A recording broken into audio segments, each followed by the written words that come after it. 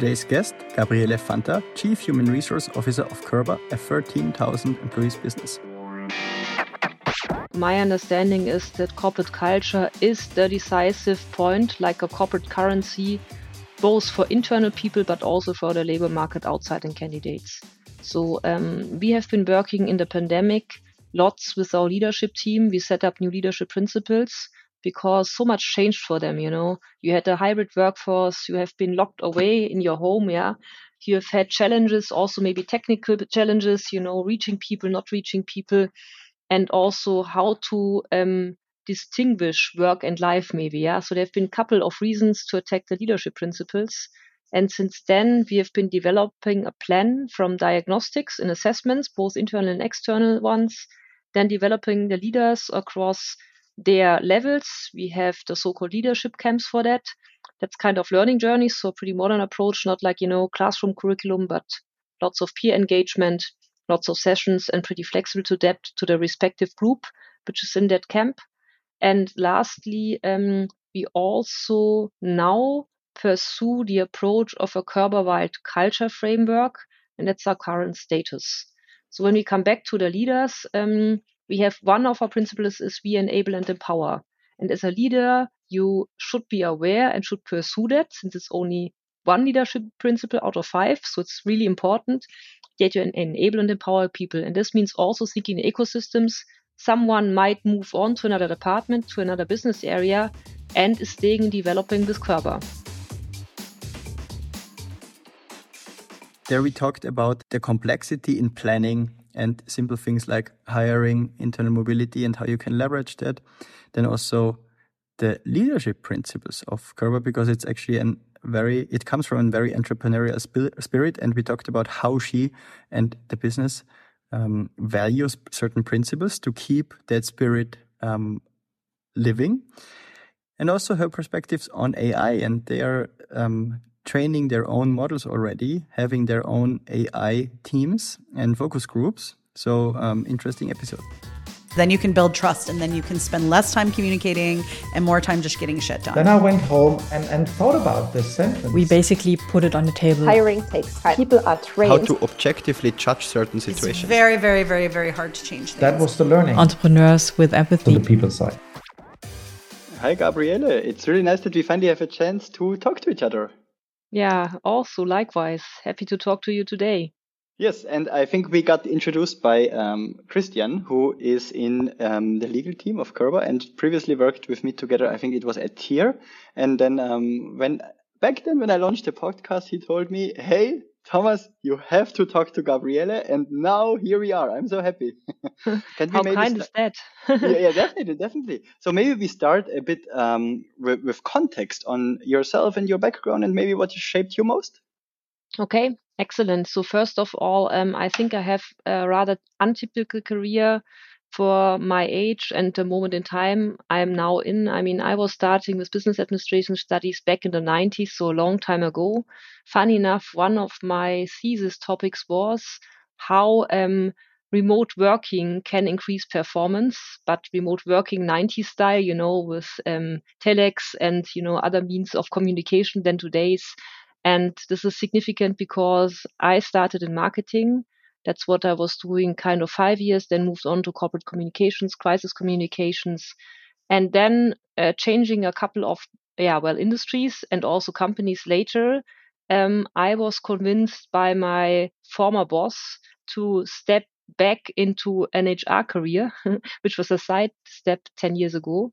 And since then, I'm completely convinced about HR topics, people management topics. And that's what's actually for me a very rewarding opportunity.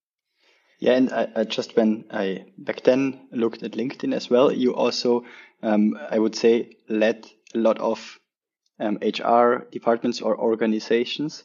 My understanding is that corporate culture is the decisive point, like a corporate currency, both for internal people, but also for the labor market outside and candidates.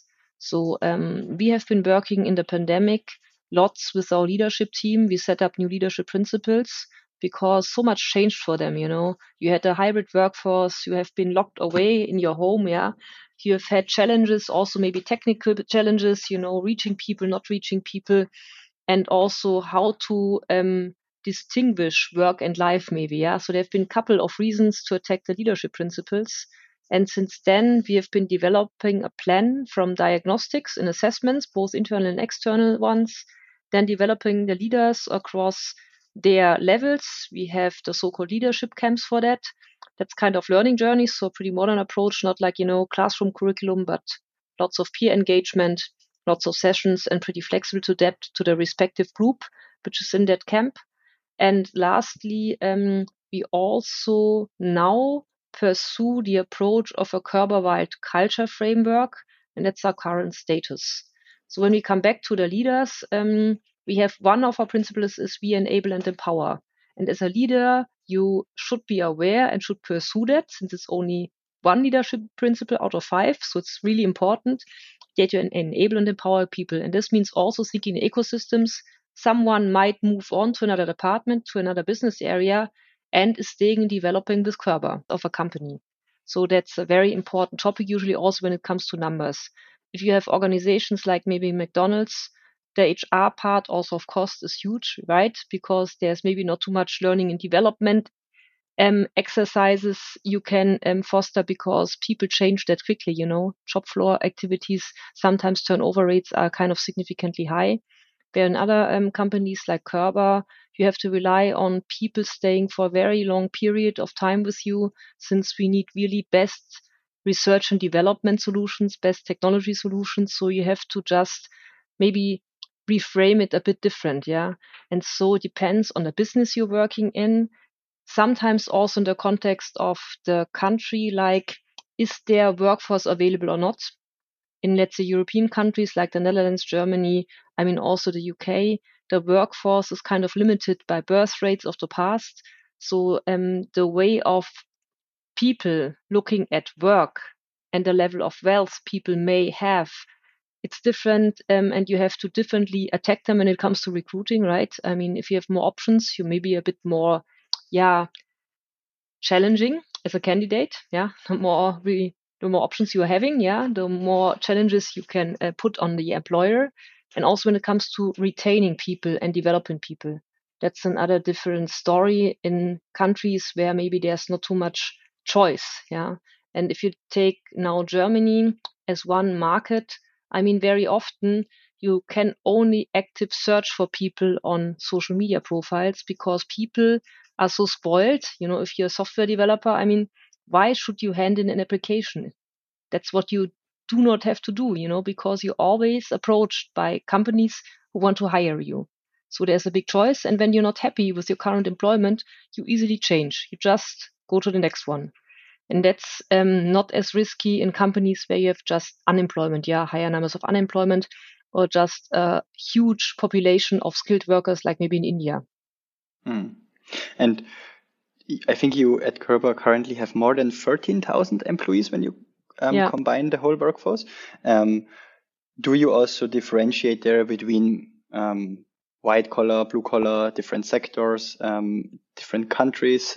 Is that how you look at the organization in terms of structuring it into a headcount plan or into a staffing plan overall? Or how do you approach planning in that size? Mm-hmm. So the planning in that size is complex, since we have more than 100 locations worldwide. And these are also kind of different, since we have several business areas we operate in. That means the businesses are different. And also when it comes to countries, frames are heavily important, like, labor law. As you know, Christian is working in labor law. So labor law is kind of different also when you take even EU countries, right? So you have to, first of all, adapt to the local compliance with these laws, regulations, and the local labor market. That's the individual piece of it. Or if you take Germany and co-determination, works council, etc., there's not too many international companies outside Europe which have that strong co-determination piece. So that's also what you have to take care about.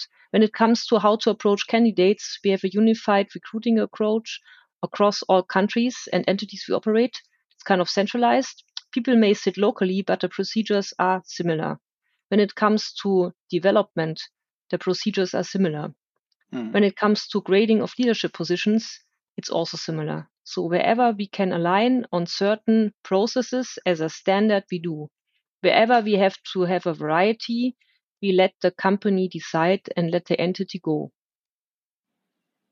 And when you now look into the whole staffing aspect, do you also have a split in mind where you know, okay, this is the proportion of people that I can develop internally. This is the proportion of people that might leave due to they're just going into retirement or sick leave because, I don't know, it happens on a certain percentage, and then some get pregnant or go into other ways of just having a longer break. And also new staffing needs. How do you approach that by country? Because this is, I think, something what is highly relevant, especially in the current, I would say, season, because a lot of companies start budgeting again from September to December. So maybe there is also a bit of food of thought on how you approach it at that size and complexity. So first of all, you relate to strategic workforce management, right? So how to have data to kind of forecast the development of certain employee populations at the location. I mean, we have a systems landscape we are using and we try to unify it as far as we can. Surely there's limiting things like data regulations you locally have, or, regulation when it comes to which tools you can use, like China. There's a couple of restrictions in some areas of the world. We have to take different system landscapes. Wherever we have it, we try to align on it. We have a global process on talent development. This is super helpful, both when it comes to subject matter expertise and also leadership potentials. In the end, I have to admit that very often the decisive point is that a person wants to progress or not. Sometimes you have a big potential, a person has a great potential, but then just circumstances are not right to move on to the next hierarchical or next step in your career, right? So you cannot plan for it at all, I'd say, when it comes to the point of individual developments. In case you like my show, please subscribe. I would really appreciate it. And do you also have an internal mobility program where you can also do this proactively when you say, hey, now I want to work, for instance, in China for a year or so? Is there a chance to do so? Yes, we have a global mobility team, and also all jobs are accessible to all people. So you can see where vacancies appear, so you can also actively apply for it. And actually, this is also being pursued by a couple of people. I have one colleague, she was working in one business area, went abroad and returned into a complete other business area. And this is what's happening, So we try to keep a bit of head time when people return from an expert assignment, that we find the right position and spot, also from a development perspective. Sometimes it's working very well, like with my colleague. Sometimes it's not working very well because also there, sometimes the opportunity which is offered by the company does not any longer fit your personal plans. Maybe if you have a family or if you got divorced, whatever, sometimes you just cannot, as a company, cater for the whole private circumstances of the employee. Definitely. And I think it's also true for relationships in general. And I remember when we supported several companies that went through a stage of, I think, 500 people to 2,000, 1,500 people. I saw that the whole internal mobility or internal recruitment piece always got way more relevant. And sometimes it got really frustrating for people that just got hired into the company, that they get, for instance, the opportunity to a role that maybe somebody internally would like to have but never really knows about, because I think when you just ramp up, you always think bias to say, I need to hire everything external and add it to the organization. Can you maybe share some learnings on how you think a good internal recruitment process, or also a process to approve a role, should or could look like? So first of all, I think transparency is key. If you're co-determined, transparency is already there, because it's, it's in the hands also of co-determination to fill in positions. It's a good thing. I think it's more difficult for startups if you do not have a works council, or if you're not co-determined. The planning is maybe worse Yeah, because you're not into that schemes that you have to align on those plans. And that's maybe a prerequisite to have data and a good process to proceed like this. To me, development and being aware of the skills, the potential and the willingness to develop, that's another thing. That's then also data, right? On an individual basis. And then which skills or future skills a person needs to fill another role. That's then the best way, to fill a position. An ability of the person to develop into a role, the skills which are required, the potential to develop these skills, and then you have the perfect fit. I think frustration comes very often from non-transparency of vacancies inside the company, of not known procedures and processes, how to apply, whom to speak to, and then maybe getting frustrated about seeing that someone from the external market is coming to fill that role. I have to say, I want to be transparent also with Körber. So if you look at the external job board, that's kind of the internal job board as well. So if you think you can move on, you can easily get into these job boards and just look these jobs through. And how do you create a space, for instance, that somebody is maybe then getting not, I don't know, scared about, okay, when I apply now, maybe my manager figures it out, but I don't want to share it yet because when I get rejected, then maybe he or she thinks that I don't want to work in that role anymore and that it can be having negative impact for me. This is also a problem, I think. How would you approach that? I think that's a cultural point. My understanding is that corporate culture is the decisive point, like a corporate currency, both for internal people, but also for the labor market outside and candidates.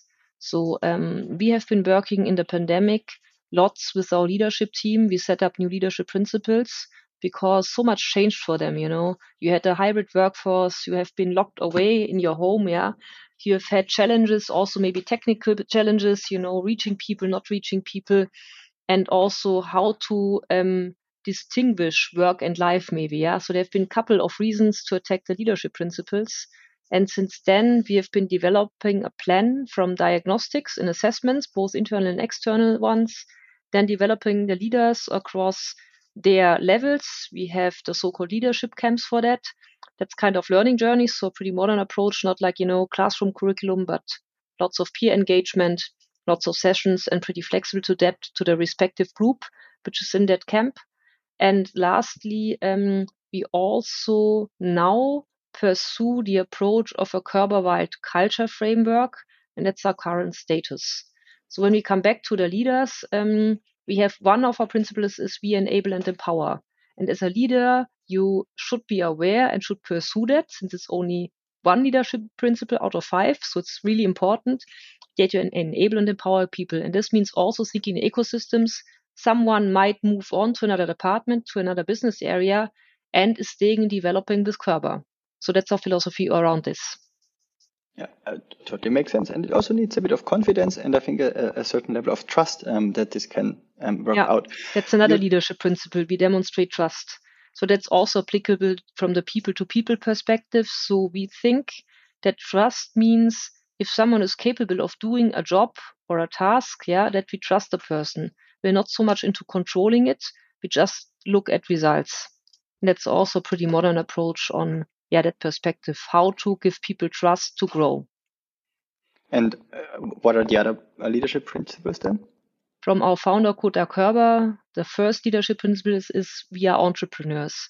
And we want to engage people to the point that they act entrepreneurial in their field of responsibility.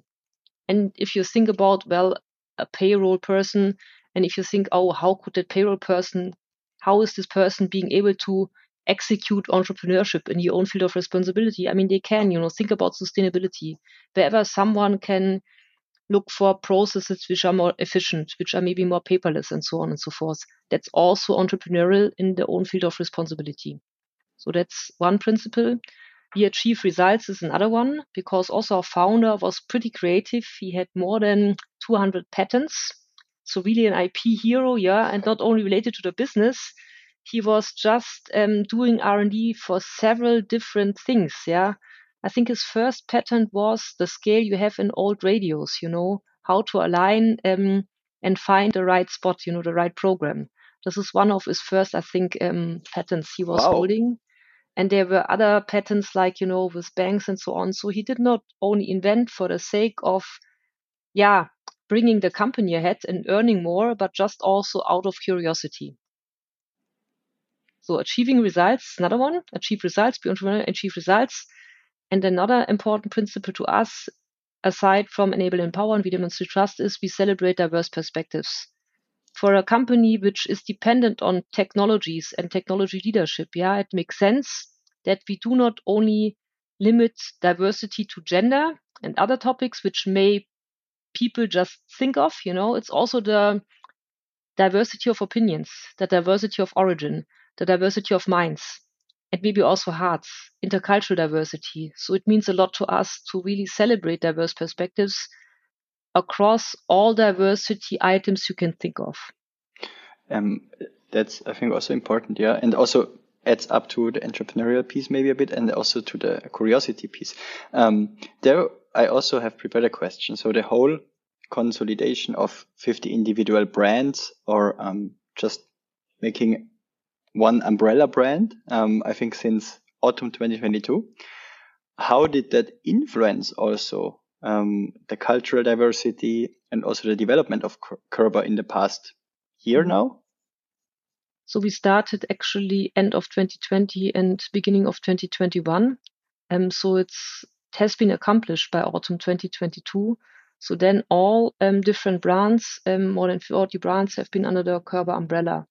And when we just worked on that leadership principles and now on culture, what we always do, reaching out as broad as we can, taking all businesses into account, take the influence out of geographies, so that we come to a point where we have a very inclusive result. Leadership principles have been worked out that way. And now with the culture piece, we started actually with co-determination and works council people, right? That's how we started. And we closed down the culture approach project by having a workshop with the board and the heads of the business areas. So we did it kind of the other way around, not like many companies do. Oh, there's a great program on culture, the board approves it, and then we roll it out. No, usually we do bottom line exercises to ensure that we do not lose cultural items, pieces, or thoughts which we endanger if we do it top-downish. And why did you consolidate 50 brands? Because the customer and the market demand was there. It's not a consolidation when it comes to reducing people. It's about actually also ecosystems. If you take pharma and supply chain, a lot of products we offer can be combined in one production hall of the customer. It does not make sense that people of different brand names appear at the booth, if there's a trade fair.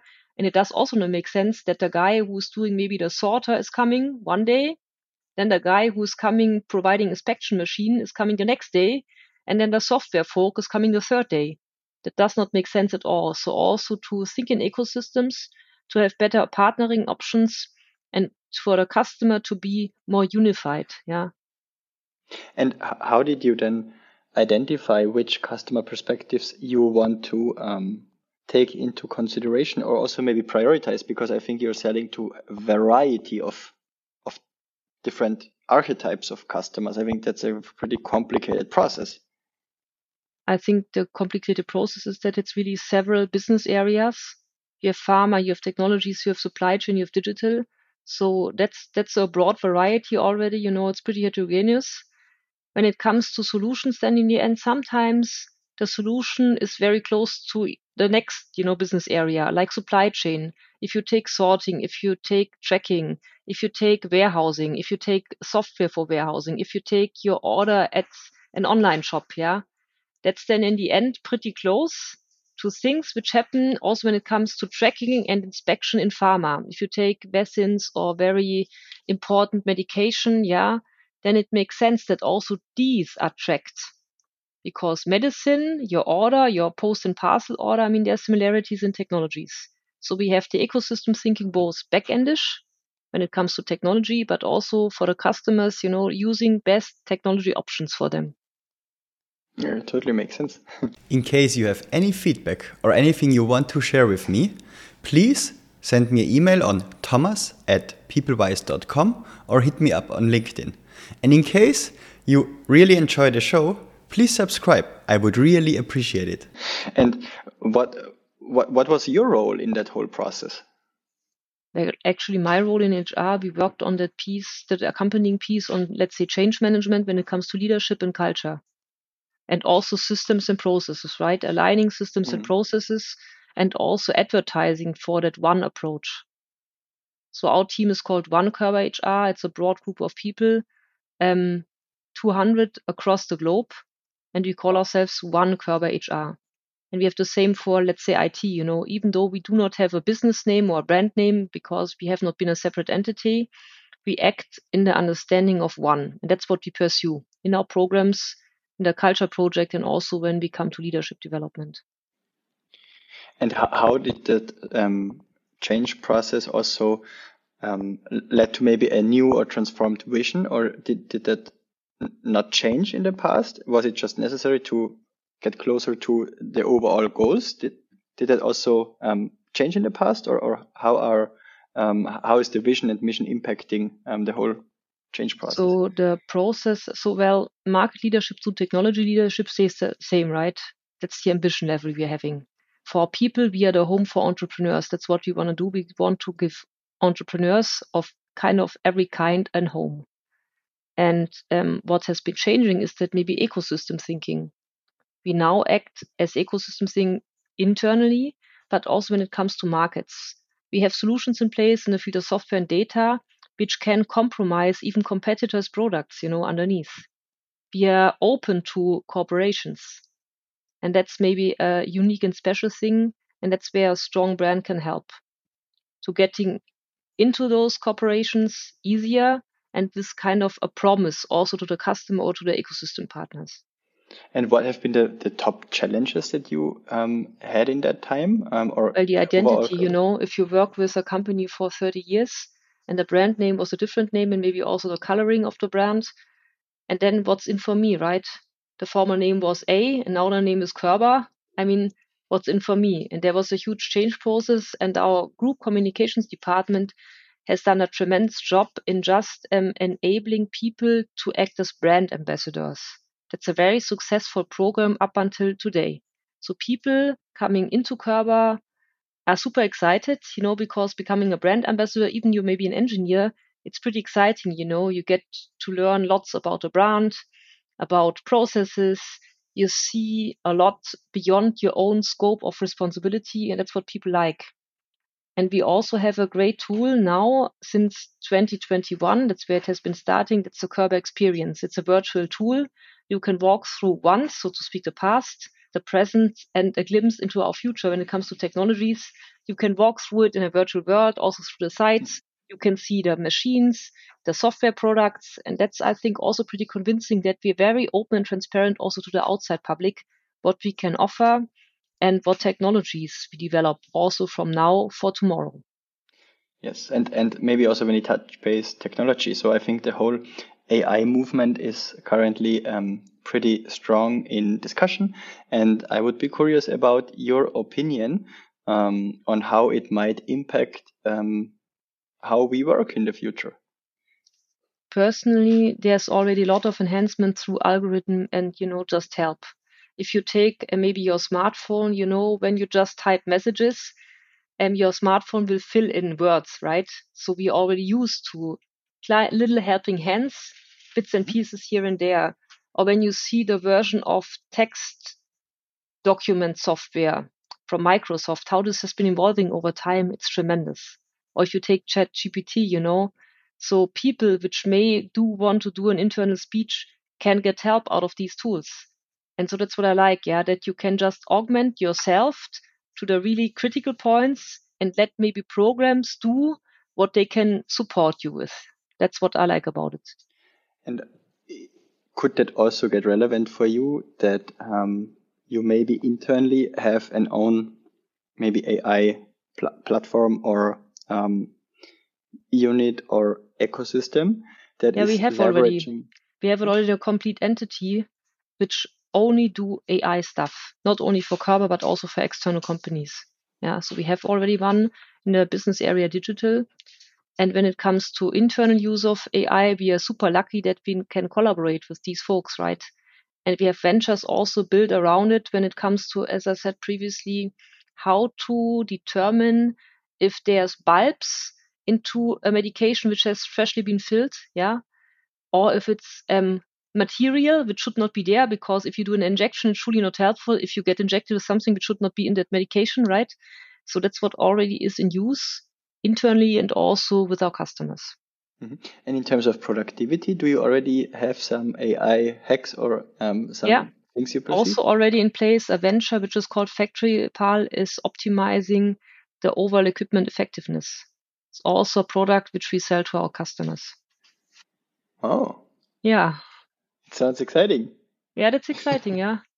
So that's the beauty of, ecosystems. I think you can develop and also implement things much quicker. I totally agree. And I think that's also the advantage of your size, because maybe sometimes it's tough when you need to go to a turnaround or to a change, that it's just complex, takes longer, but you can also make use of the scale you have, right? So why not taking advantage of it? Yeah, it's not only the scale. I think it's again back to culture. I think that entrepreneurial thing, we are all entrepreneurs, that self-understanding of even me being an HR person, that I can be entrepreneur, Yeah. That's great. Or take an IT person, they can also act as entrepreneurs. So every person working with us should have the understanding that they can invent and participate into ideation and creation of new products. So that's what already is happening. We have a broad ideation process, kind of steered by a digital business area, and people can, let's say, sneak into it by teams and follow these conversations or contribute. And that's also nice, we open that up to also weirdo ideas like gamification stuff, things which are completely aside from business. And that's where the DNA of our founder is being carried forward. I would keep it as it is because it's really a nice final words. What I always ask is, do you know somebody who you know, but I don't know yet, what I should interview next as a guest? Oh, there's plenty of people. I can strongly recommend Natalie Perez-Sivas. She was actually one of my co-workers a couple of years ago, working in recruiting as a recruiter, and she's now pretty much involved into diversity, equity, and inclusion stuff. That's what I love. And one of my favorite people I follow, because I have to also improve my understanding of diversity, is Gazelle. This is a corporate influencer, or was a corporate influencer. I think she was also a recruiter and is now, moving and evolving into comedy, educating on trans. That's what I like about her. She's pretty entertaining and fun with that really serious topic. I think it's from Idealo, right? Or it originated there. Could it be? Yeah. If you have contact to somebody and if you think they would like to participate in an episode, I'm happy for an introduction. Otherwise, I can also just reach out. Yeah, I will send these through LinkedIn to you. Cool. Thanks, Gabriele. It was a pleasure, and thank you for your time. And enjoy. Yeah, thank you. Bye.